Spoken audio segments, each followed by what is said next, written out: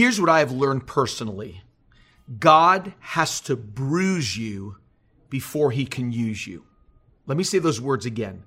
God has to bruise you before he can use you. In fact, I like the way A.W. Tozer kind of encapsulates that. He says, it's doubtful whether God can bless a man greatly until he has hurt him deeply. I believe today, in these next few moments, that God is going to speak something that is going to revolutionize our lives. I want us to pray. Father, would you come speak today? May the Holy Spirit begin to take these words on this 1-year anniversary that Times Square Church began to go online and begin to touch people even through digital and technology. When the doors shut because of this pandemic, God, I thank you that, Lord, though it seemed to be difficult, yet the fruit has been amazing to see what you have done around this city and around the world. And God, there are people that are watching today. There are people that are online with us today that understand what it is to be bruised and to be wounded deeply. And now may the Holy Spirit show us that there is purpose in all of this. In Jesus' name, amen. Thomas Chisholm was really not only sickly, but he was, in man's eyes, he was a failure. In fact, he tried to sell insurance, failed. He tried to farming, couldn't make it. In fact, he said, I'm going to do a Christian magazine, edited it, that failed. And then he even said, I'm going into the ministry as a Methodist pastor. That only lasted a year. He sat down despite all of these failures, feeling like these years of pain was literally taking a toll on him. And that he didn't know what was next for him other than seeing failure. But he did see God's faithfulness in providing for him and his family. And out of the clear blue, Thomas Chisholm wrote these words because it seemed as God was bruising him, it seemed that something he would write, God would use him to minister to countless millions of people. I know I was one of those that out of Thomas Chisholm's pain, I was one of those that were ministered to. Thomas penned these words that have affected so many lives. Great is thy faithfulness, O God, my Father. There is no shadow of turning with thee. Thou changest not. Thy compassions, they fail not. As thou hast been, thou forever will be. And then he trumpets these words. Great is thy faithfulness. Great is thy faithfulness. Morning by morning, new mercies I see. All I have needed, thy hand hath provided. Great is thy faithfulness, Lord, unto me. Those are powerful words that were birthed from many seasons of pain. It's been a year since the doors of our church and churches around the world have been closed and haven't been open. And there's not been one person in these last 12 months that doesn't have at least one story of deep pain. Whether that be from COVID, job loss, life upheaval, maybe even the loss of a loved one. However you fill in the blank, every single person listening has gone through a measure of pain. But that pain, if you are a lover of Jesus, is never wasted. In fact, let me say it like this. Your pain is not in vain. Your pain is not in vain. That word vain is such a strong word. It means producing no result. It's useless. It has no real value. And I want to say this to you today. No Christian's journey is void of pain chapters, and no pain chapter for the Christian is without purpose. Boy, those are important words for us to know. I don't want you or myself to miss our hymn moment of composing a great is thy faithfulness out of our pain that literally can bring blessing to whether it's 1 or 1 million people. Thomas Chisholm's pain was not in vain, and Thomas Chisholm's was for other people as what he went through. And today's challenge that I want to bring to you today is not to stop short and miss the full blessing of God in those pain chapters. It's the next step when I'm through that chapter. God has to bruise you to use you. You read about those chapters, those pain chapters in the life of Abraham to Moses, from David to Paul, and ultimately to the most amazing pain chapter that has transformed all of our lives, Jesus Christ, the Son of God. And every time there is a pain chapter in a child of God's life, the next chapter is on what it can produce in that person's life and even touch others. But that ultimate bruising, when you think about it, think of these great words from Isaiah that talks about the pain chapter, that prophesies of the pain chapter that was going to come to Jesus when he came to this planet. He says, surely he has borne our griefs and carried our sorrows. Yet we esteemed him stricken and smitten by God and afflicted. But he was wounded for our transgressions. He was bruised for our iniquities. And the chastisement of our peace was upon him. And by his stripes we are healed. I want you just to think of those words for just a moment. Think how many times you, all of us are mentioned in Jesus's pain chapter. Think of this. It says, surely he has borne our griefs, carried our sorrows. Yet we esteemed him stricken, smitten by God and afflicted. He was wounded for our transgressions, bruised for our iniquities, and the chastisement of our peace was upon him, and by his stripes we are healed. 5 hours and 1 we, and what pain produced in your life and in Jesus's life wasn't just simply for him, it was for us. And the same thing happens to all of us. He was bruised, and I think the same thing happens to us. Now, this could be hard for some people to hear today, but stay with me. There is hope in all of this, because the goal of going through difficulty is not accomplished when you are done with the difficult circumstance. But that's what we have to hear today. We're not finished when the pain is finished. That God wants to bless you is only half right. God blesses you to be a blessing. That's the whole truth. See, that's the danger of any church, pulpit, or preacher that preaches blessing on you without the other side of you being a blessing to others. Because if you miss that, it becomes half of a gospel, half of a truth. See, God does want to bless you, but if you stop there, then it becomes a selfish message, not a complete one. God blesses us, comforts us, ministers to us in our pain moments so we can become a blessing to others. And no better way that works than to seeing how blessing can come out of those difficult pain chapters, that when it turns into blessing other people. When comfort comes to us, that's a blessing. But when all of a sudden that comfort begins to minister to others, that's the gospel. That's the truth. 2 Corinthians chapter 1 is that chapter and book that deals with this whole topic. See, 2 Corinthians chapter 1 moves us on a journey from pain to comfort. And here it comes. Then from comfort to comforting people. Let me say those words again. 2 Corinthians chapter 1 moves us on a journey from pain to comfort. And then after we receive the comfort, it moves into comforting other people. That's Paul's story. That's Paul's message. Listen to these words. This is verse 3 of 2 Corinthians 1.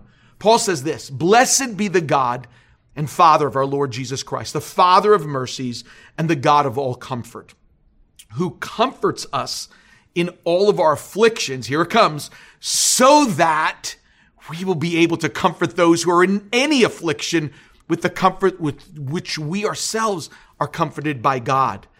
For just as the sufferings of Christ are ours in abundance, so also our comfort is abundant through Christ.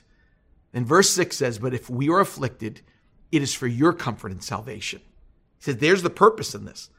If we are comforted, it is for your comfort. Do you understand what he's saying? He said, affliction, I'm going to use that to minister to you. Comfort, I'm going to use that to minister to you, which is effective in the patient enduring of the same sufferings which we also suffer. And then it says in verse 7, our hope for you is firmly grounded, knowing that as you are sharers of our suffering, so also you're going to be sharers of our comfort. I want to give you just a little bit of a side note here for just a moment. Because I don't know if you got this.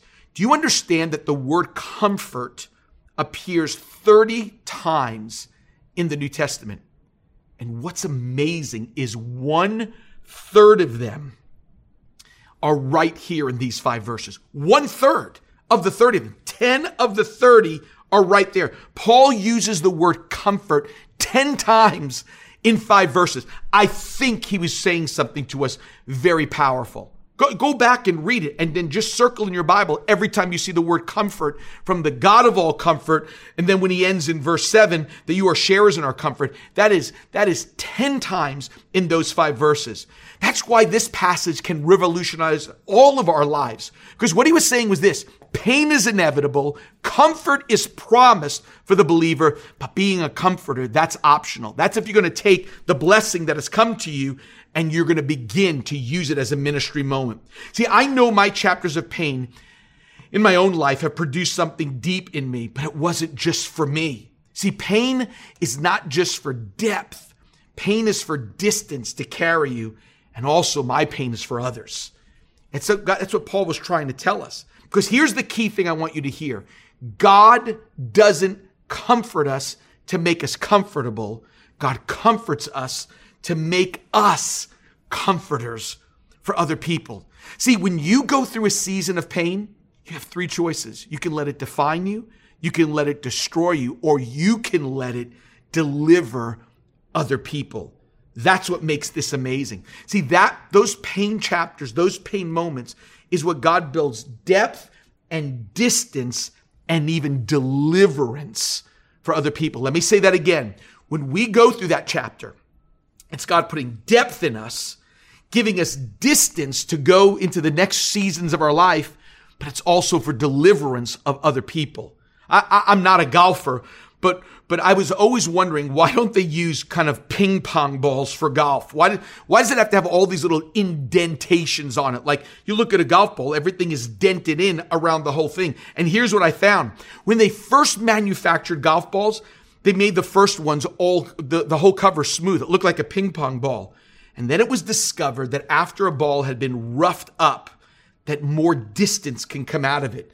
So they started manufacturing golf balls with dimples and dents in them. I have to tell you, I think that happens in the Christian life. I think those dents, when we go through those painful moments, is God going, this is to take you further than you've ever been before. That instead of looking at a dent and getting bitter, you're going, God, you're putting depth, you're putting distance, and there is a message of deliverance in the dent. And that's what our passage is. That's what 2 Corinthians 1 is about. It's about going further with our pain into ministry. And in a sense, it's rescuing others. I'm not sure in all my years of ministry that I'm hearing counseling agencies telling people that when you're experiencing pain and going through that pain chapter, you're going through that so you can help others. I think we're trying to find ways to pull people out, but we're not giving them the bigger picture, saying what you're going through, that dent in you, deepen, distance, and deliverance for you.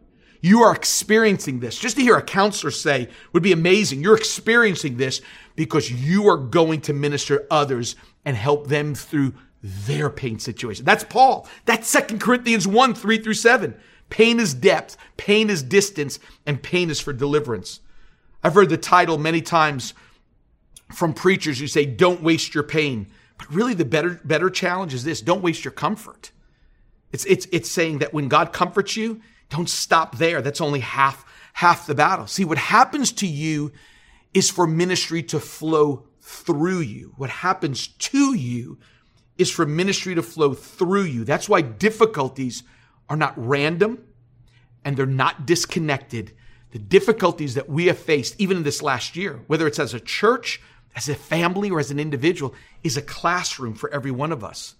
One pastor said it like this: your greatest ministry will most likely come out of your greatest hurt. Wow. Your greatest ministry will most likely come out of your greatest hurt. That's why my comfort is never the end of my struggle. My comfort is not the end. That's not what I'm trying to get to. It's one big step short. My comfort is for others. That's the finale of pain. That's why 2 Corinthians 1, 3-4, the Apostle Paul says it like this: blessed be the God of our Lord Jesus Christ, the Father of mercies, the God of all comfort, who comforts us in all of our affliction. Why? So that we will be able to comfort those who are in any affliction. That's the huge step. That's the depth going through it. That's the distance that we are going to people. And here come the deliverance. That those who are in any affliction, this is important words, with the comfort with which we ourselves are comforted by God. Comforted, he said, in all our affliction. Boy, all means all. It means no matter what you're faced with right now, no matter what you're going through, no matter what the loss or the loneliness, no matter what the depression or the feeling of desertion is going on inside of you, whether you face a divorce or a death, he says you will be comforted in all your affliction. Why? So that you will be able to comfort those in any affliction. He says what you go through is for the comfort of anybody who's going through something. All and any are such powerful words. But here's the part I want to just focus on. How does God comfort us? Because some of you are watching today need to experience that comforting and to realize he's going to comfort so you become a comforter. Let me speak to that, because the comfort that comes to you, so the comforting can be released through you. And I've seen, not only in my own life, but most importantly, right here in the scriptures, there's 4 ways that comfort comes. In that verse, when he says to us that the God of all comfort who comforts us in our affliction, that's a huge word. How does that comfort come? 4 ways I've seen it. I've seen it come through people, the paraclete, which I'll define in a second, the prophetic, and I've also seen it through prayer. Let me walk you through those, because these are so important. First, God brings comfort through people when we're going through it. I've realized this in my life. When Satan wants to mess with you, he sends the wrong people. When God wants to bless you, he sends the right people. That's what he did for the Apostle Paul. He says, I'm about to comfort you. Look at these words that he says later on in that epistle of 2 Corinthians. For even when we came into Macedonia, our flesh had no rest. Listen to these words. We were afflicted on every side, conflicts without, fears within. Here it comes, verse 6. But God, who comforts the depressed, comforted us by the coming, and you would think, could it be the Holy Spirit? Could it be coming from the presence of Jesus, a vision? No. By the coming of Titus. God goes, I'm about to bless you, and I'm going to send you someone to bless you. I had someone this last week send me an encouraging text, and then right on the heels of it said, I apologize for me for bothering me by sending it. And my response was this. I said, bother? I said, seriously? How can encouragement be a bother? And I told my friend, I said, don't ever apologize for sending an encouraging text. He said, I just know you're busy. I said, don't apologize. We all need encouragement. And I told him the famous Truett Cathy statement from the founder of Chick-fil-A. He says, how do you know if someone needs encouragement? If they're breathing. And I was breathing, I needed encouragement. But what blows me away about what the sending of Titus and the comfort that Paul was about to give to the Corinthian church is the full circle comfort that happens in this chapter. Listen, God comforted Paul by the coming of Titus to Macedonia. That's 2 Corinthians 7:6. But let's read the next verse. He says, but God, who comforts the depressed, comforted us by the coming of Titus. That's the people part. That's number 1. And not only by his coming, but also by the comfort in which he was comforted. Titus was comforted in you. Did you get that? Titus was comforted by the Corinthians, and then Titus took the comfort of the Corinthians and came and comforted Paul. And then Paul in turn comforted the Corinthians in 2 Corinthians 1:6. So God's comfort comes full circles from the Corinthians to and through Titus to Paul to and through Paul back to the Corinthians. It's full circle comfort. Titus got comfort from the Corinthians, Paul got comfort from Titus, and the Corinthians got comfort from Paul. This is amazing to me. All of this, that if one of those people stops and thinks that my comfort is the end and not me comforting others, the circle's broken. How powerful is that? If one person misses this step and it just goes, I feel better now. Someone ministered to me and didn't take the next step. If Titus goes, the Corinthians comforted me, I'm finished. Then what happens to Paul? And if Paul goes, I was comforted, I don't have to do anything else. What happens to the Corinthian church? Every one of us has to take that step. We are comforted to be comforters, not comforted to be comfortable. And then he says there's a second thing that can happen in our comfort when we're going through that pain chapter. It's the paraclete. That's a Greek word for the Holy Spirit. I wanted to make it memorable. So taking that P word for the Holy Spirit, you're going to see why this is important. Paraclete is a Greek word that Jesus used to describe the Holy Spirit. And that word actually means comforter. It's us realizing God with me, that's encouraging. But God in me, that's comforting. We have the Holy Spirit abiding in us. This is what Jesus said about the comforter. John 14:16. I will pray that the Father, and he shall give you another comforter. Boy, I need him. That he may abide with you forever. He says, I will not leave you comfortless. I will come to you. This is so powerful. When God is with you, there's no such thing as coincidence. It is providence. And I want us to think about that for just a few moments. When God is with us, there's no such thing as coincidence or chance. It's providence. Providence is a comfort to me. I just read recently that a beginner chess player at most will think 3 moves ahead. My son at university is not only learning, but also helping to teach some other athletes there on how to play chess. But as a beginners only think 2 or 3 moves ahead.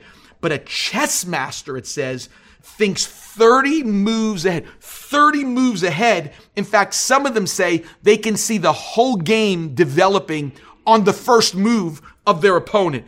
Can I give you some comfort today? We do have a master, and he sees way more than 30 moves ahead. He sees the whole big picture. That's called the providence of God. He is a life master. He is my master, and he can be your master today. See, a coincidence is what just happens. Providence is what's directed by God to happen. God is moving the pieces in place going, I've got your life in hand, no matter what happens. See, providence is God's intentions revealed. See, there's no coincidence in God, only his intentions.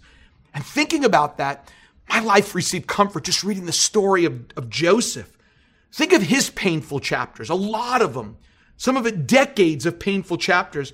And one phrase kept standing out to me as he was going through his pain chapters. He was sold into slavery by his brothers. And when Joseph in chains gets to Egypt, it says in Genesis 39:2, and the Lord was with Joseph. Then when he gets to Egypt, he's put into a house as a servant, and Joseph is falsely accused, thrown into prison under a false accusation. And it says while in prison in Genesis 39:21, but the Lord was with Joseph. I was just amazed as I thought through this that God was going to use every bad thing that came against him, his pain chapter, to the place he needed to be so that he could eventually be a blessing to his own family and rescue them from a famine. Remember Romans 8:28? And we know that God causes all things to work together for good to those who love God and are called according to his purpose. I kept thinking of that phrase in Romans 8:28, all things, all things, all things. Can all things actually mean everything? Or is all things only good things? Can all things mean people's sin, or other people's evil acts? Here's what I've learned about all things. All things actually means all things. Look at the life of Joseph and consider all the evil that has been done even against you. Think about that. I want you to think of Joseph's life and think of the attacks that have even maybe come against you. Here's what I just listed them down, and it became an encouragement to me on the providence of God. God are moving the chess pieces in place. Think of this. Let me list them for you. The irresponsibility of Jacob as a father to give Joseph a coat with many colors. The pride of Joseph to tell his dream to his brothers with his coat on. The jealousy of his brothers to sell him into slavery. The greed of the Ishmaelites to make a buck and sell Joseph to Egypt. The lust and accusation of Potiphar's wife to get him to prison to meet 2 guys. The brashness of Pharaoh to lock up his staff members in prison, and the offense and the criminal offense of the baker and the cupbearer that ends up meeting Joseph. Can I just tell you something? God took irresponsibility, pride, jealousy, greed, lust, accusation, brashness, rashness, offense, and said, I'm making all things work together. He's taken the chess pieces and going, I can get you here, move you over here. All things work together for good. So that man could be a comforter to his own family and rescue them out of famine later on in the story. God is amazing. God knows how to move those chess pieces. There is people that he'll use to comfort. There is the Holy Spirit, the Paraclete, as a comforter. Let me give you a third one. It's prophecy. This is very clear in the scriptures. I believe, we here believe in the gifts of the Holy Spirit. I believe they are in operation today. I believe God uses people with those 1 Corinthians 12:14 and Romans 12 gifts now. And I feel sad for those that believe that those gifts are no longer needed and no longer in operation today. You know what I say to those people? If you need comfort in trials, and then you need the gifts of the Holy Spirit operating today. For those who think they don't exist, you may have just lost maybe a part of comfort that God was wanting to give you because you decided those gifts don't exist today. Man, that just blows me away, because one of the clear and comforting gifts is a gift even of prophecy, the Bible says. I can't tell you how many times God brought hope to me through a prophetic word, one of those gifts. Our overseer here at Times Square Church, Pastor Carter Conlon, has been one of those that have been used in that gift of prophecy, even over my own life. David Wilkerson, the founder of the church, same thing in my own life. And 1 Corinthians 14:3 is true about bringing comfort in painful situations. Here it is, 1 Corinthians 14:3. But he who prophesies speaks edification and exhortation, here it comes, and comfort to men. I am so excited what's getting ready to happen on Easter weekend. Here at Times Square Church, it starts on Friday night and goes through Resurrection morning. On April 2nd, 3rd, and 4th is going to be a weekend here at Times Square Church online that has never been seen before. It's called 3 Days Later.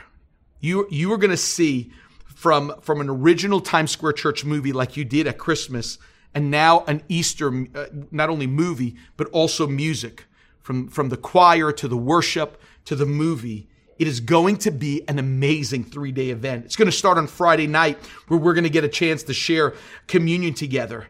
And then it's going to end with a celebration on Sunday, April 4th, as we celebrate Resurrection Sunday together. I want you to go to the website at tsc.nyc/Easter and how to get even more information. But even more so, God may be wanting to use you as a comforter to even host maybe even a watch party wherever you are around the world, in Italy or in Spain, in the UK, in the Caribbean, in Mexico, in Colombia. Wherever that may be, God may be speaking to you. I want you to host a watch party. And maybe that next step for you is to go to tsc.nyc/Easter to say, what are my next steps to do that? And to get others to watch with you so they can find love and hope and find Jesus, especially on Resurrection weekend. Everything is going to start at 7 p.m. on Friday night and then 7 p.m. on Saturday night. These are all going to be different showings. And then on Sunday, we're going to have our Easter service, and then it'll be on demand from there. But I want you to go to tsc.nyc/Easter and get ready to watch our Easter film called 3 Days Later. But I want to talk to you about something, thinking of that word, the prophetic, that took place. Because you're going to see something happen during that weekend that you're going to see online. As I was talking to some of our band members and our worship leaders, you're going to see a cellist on stage whose name is Numira. And it was prophecy that brought encouragement even to me that God is moving the chess pieces, the providence of God, and the prophecies, the gifts of the Spirit. Numira is from Europe and one of the Russian stands, I think it's Kyrgyzstan that she's from. And while she was there, she came across David Wilkerson's book, The Cross and the Switchblade, in her own language. While she was there, she was playing the cello and one day wanted to go to Juilliard. But who would know that God would use that book to bring her to salvation? When she left her country, came to New York City, was accepted to Juilliard. She realized that David Wilkerson's church, Times Square Church, was not far from where she was at going to school. She went, I heard, to Times Square Church, walked into the building. There wasn't a service that day, but she looked at that stage and she felt that God spoke to her. It was like really a prophetic word, and said, one day you would play your cello on that stage at Times Square Church. I came to the church on Saturday during the Easter rehearsal just to see the filming and just enjoy the worship that was happening that you're going to get to see on that Friday, Saturday, and Sunday during the Easter weekend. And this is what I was told. When she was up there, and on that Saturday, it was the fulfillment of a 14-year prophetic word that she had. As she had that cello and was playing, she said, God reminded me 14 years ago, he spoke to me that this would happen. Numira is able to tell people God is faithful and God keeps his promises. Great is thy faithfulness. That word comforted me. Her prophetic moment was a comfort to me to realize that God comforts his people, all of his people.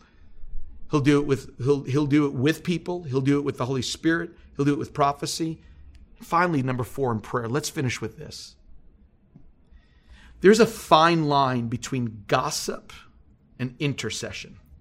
Pastor Tim, what are you talking about? Stay with me. Do you know what intercession is? It's another word for prayer. It's when you talk to God about other people. But do you know what gossip is? Gossip is when you talk to people about people. Here comes the fine line. The fine line is that you tell the same information, but you tell it to different people. See, one person can do something about the situation that you're describing. The other people are only listening, probably sometimes maybe even getting angry themselves. Gossip and intercession are so closely associated, it's just an issue of who you go to about people. The Corinthians chose intercession and not gossip.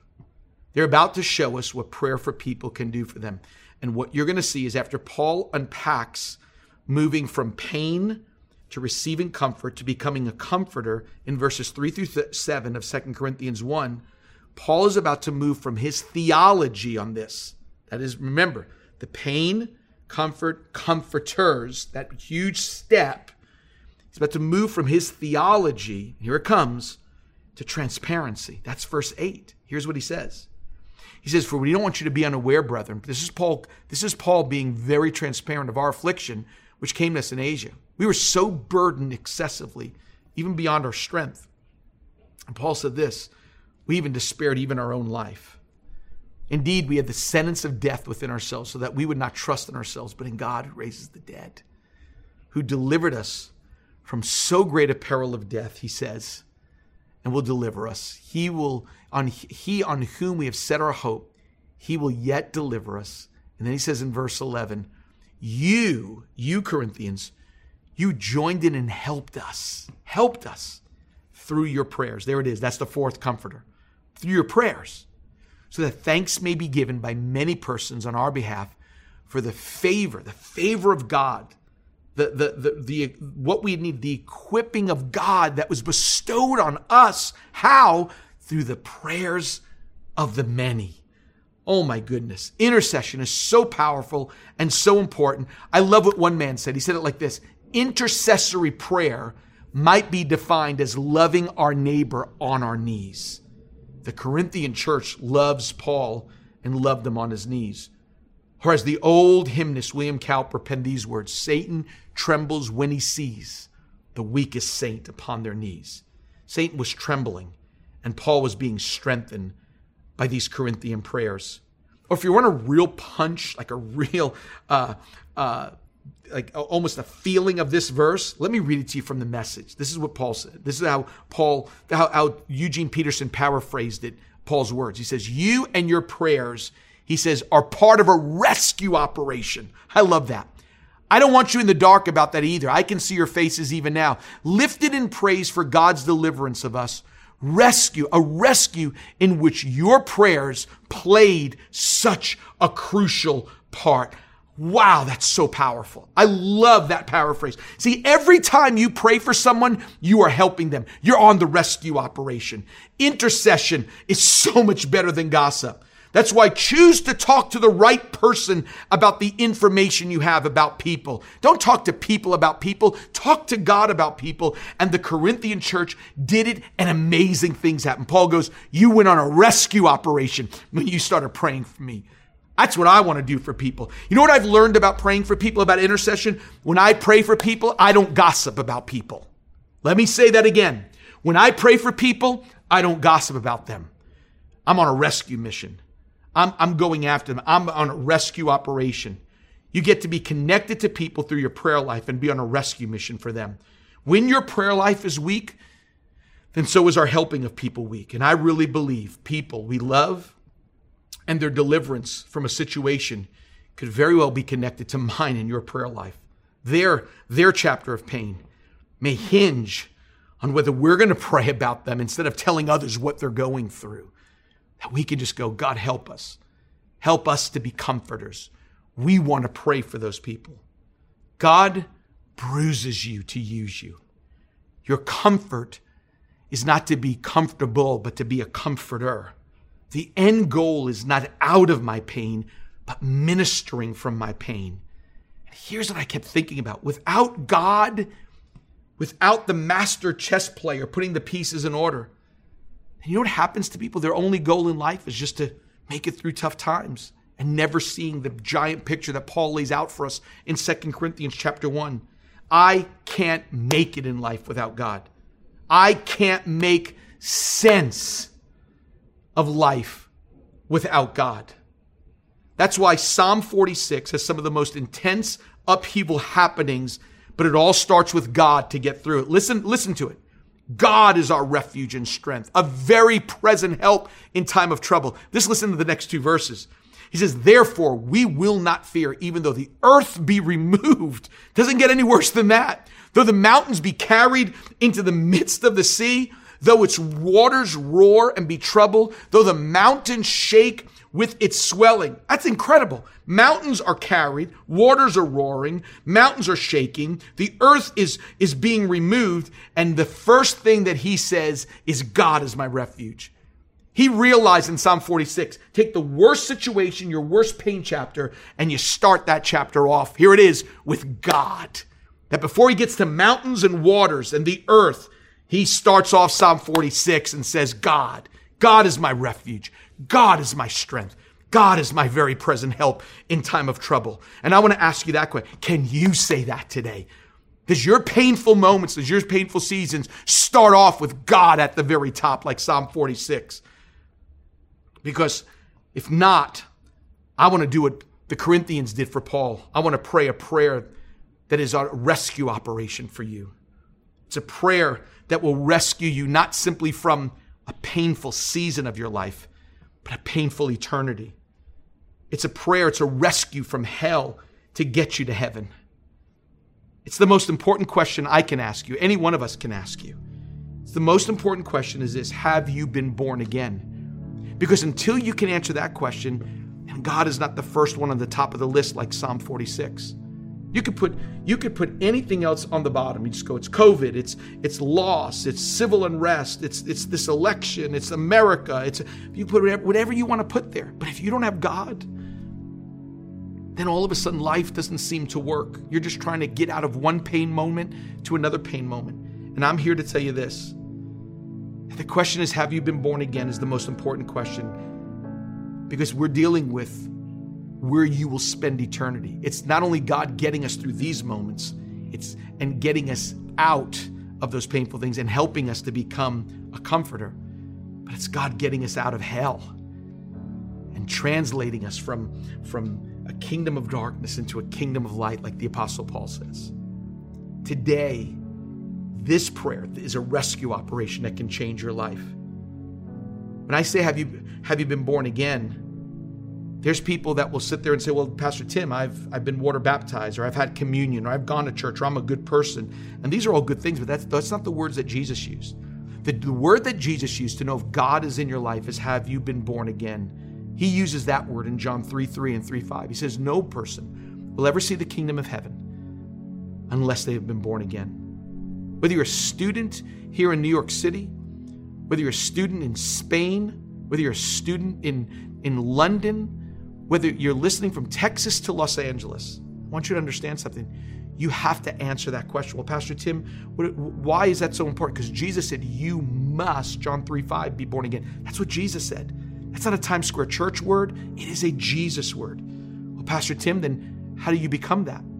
I want to make it as simple as I can. Like we would take our children through the ABCs. I want to say, let me take you through the ABCs. The simplicity of it, using each letter for a word. A, admitting that I'm a sinner. To get honest with God. It's when I say and get honest with God and say, I have a condition. It's called sin. And it can't be fixed with a promise, priest, pastor, even a program.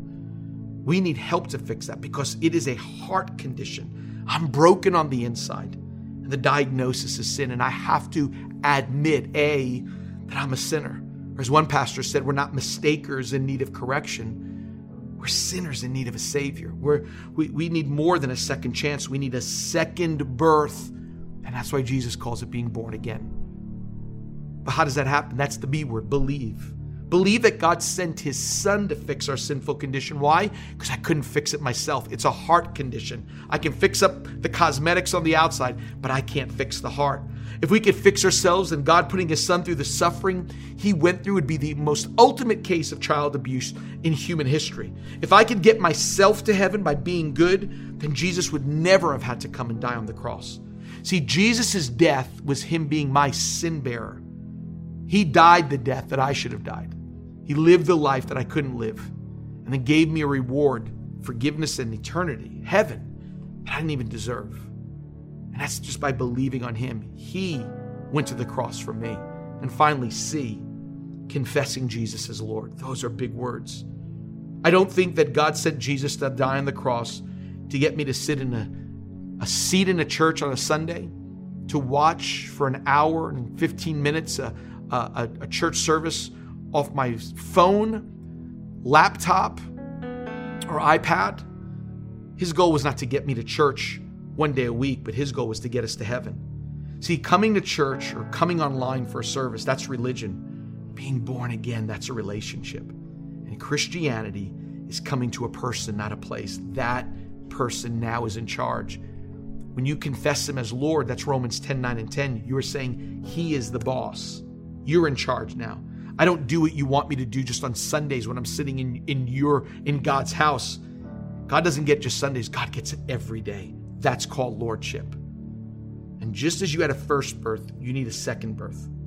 Where your first birth was in a hospital, physically, that second birth or second birth date is something that happens spiritually. Here comes the prayer of rescue, that 1 Corinthians 1:10. Here comes the rescue operation. This is where the prayer that can rescue you from a path going to hell for eternity, and now forgiveness and heaven can come.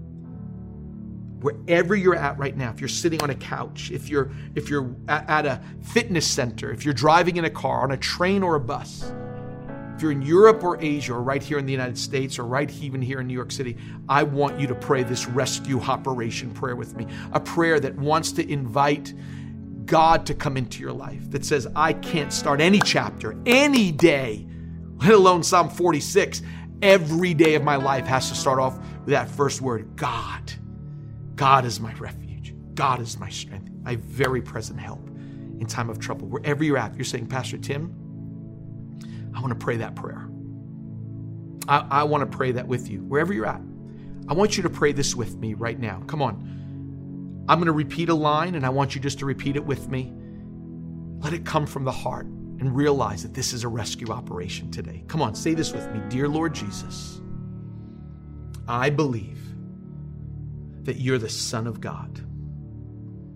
I believe that on the cross, you took my sin, my shame, and my guilt, and you died for it.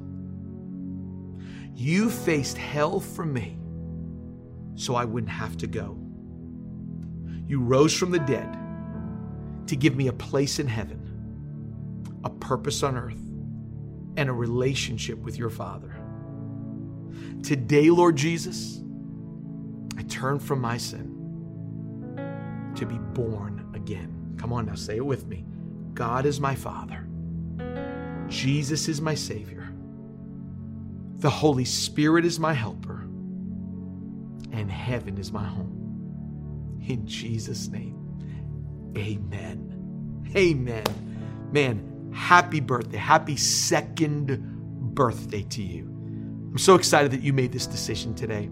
I'm just going to ask you to take one simple step that's going to help you on this brand new journey that you've chosen. You made a decision today. And if you prayed that prayer with us, I want to ask you just to do one thing. You're going to see it on the screen. I want you to text the word decided to 51000, 51,000. Text decided. And then what happens after that, we want to walk you on a next 6-week process of giving you some simple, short, helpful videos and some connections and connect groups and some things that are going to begin to challenge you and help you on taking that next step. You decided today the best and the greatest decision of your life. God bless you. Thanks so much for listening. We hope you've enjoyed this message, and be sure to subscribe so you can receive new messages each week. Visit tsc.nyc for all the latest info on how you can stay connected. Also, don't forget that you can follow us on social media on all major platforms at Times Square Church. Thanks for tuning in today. Have a great week.